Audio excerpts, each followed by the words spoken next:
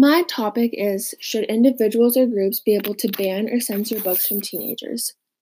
I believe individuals and groups should not be able to ban or censor books from teenagers because books educate students on controversial topics, enhance teenagers' imagination, and promote students to formulate opinions on politics and the world they're living in. My first reason is that books educate students on controversial topics that they should be exposed to and knowledgeable on. My first quote is, censorship leaves students with an inadequate and distorted picture of the ideals, values, and problems of their culture, cited by A Student's Right to Read.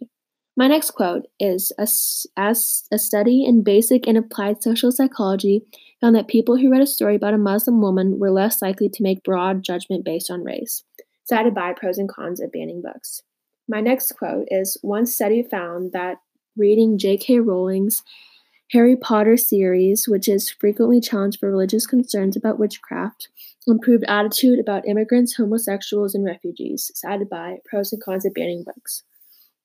My next reason is that books enhance teenagers' imagination and provide an escape from daily stress and worries. My first quote is that English teachers must be free to employ books, classics, or contemporary which do not hide or lie to the young about the perilous but wondrous times which we live in. Books which talk about the fears, hopes, and joys and frustrations people experience. Books about people not only as they are, but as they can be, cited by A Student's Right to Read. My next quote is that you're being someone else, and when you return to your own world, you're going to be slightly changed. Empathy is a tool for building people into groups, for allowing us to function as more than self-obsessed individuals, cited by Pros and Cons of Banning Books. My final quote for my second reason is, so many books, so many possible questions to ask our students and ourselves, so many opportunities for linking literacy and social emotional learning, cited by Learning Character from Character. My third and final reason is that books promote students to form their own opinion on world politics and see different points of view. My first quote is that this means that students learn content in a way that connects to real, relevant social and political context of their lives and empowers them to participate in their own interests, cited by Literacy with an Attitude. My second quote is that as a true educational institution, the library offers diverse viewpoints to provide a balanced and current collection, cited by Banned Books and the Fight Against Censorship. My third quote is, in many ways, education is an effort to improve the quality of choices open to all students, cited by The Student's Right to Read.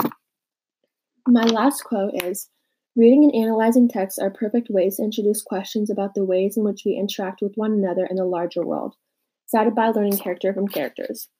The counter-argument against my position is that parents have a right to control what their child reads. Cited by the Pros and Cons of Banning Books, parents have a right to decide what material their children are exposed to and when. What specific books do you feel support your paper and argument? I believe Persepolis and Harry Potter, for example, support my stance because people who read these books tend to open their minds and perspectives. I am an example of this.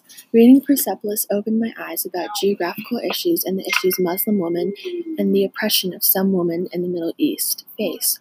I also found a quote listed in my podcast previously that supports this claim. These are also very popular banned books that have a deeper meaning and do not harm a child but educate them. These books are very important, and children should not have to be sheltered from these books.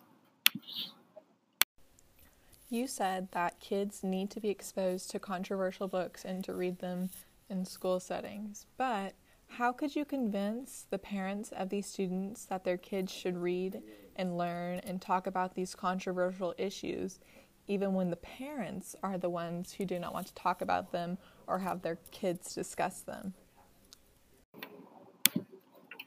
I believe the schools should tell parents that are wanting to shelter their children and ban books that the child is being educated completely.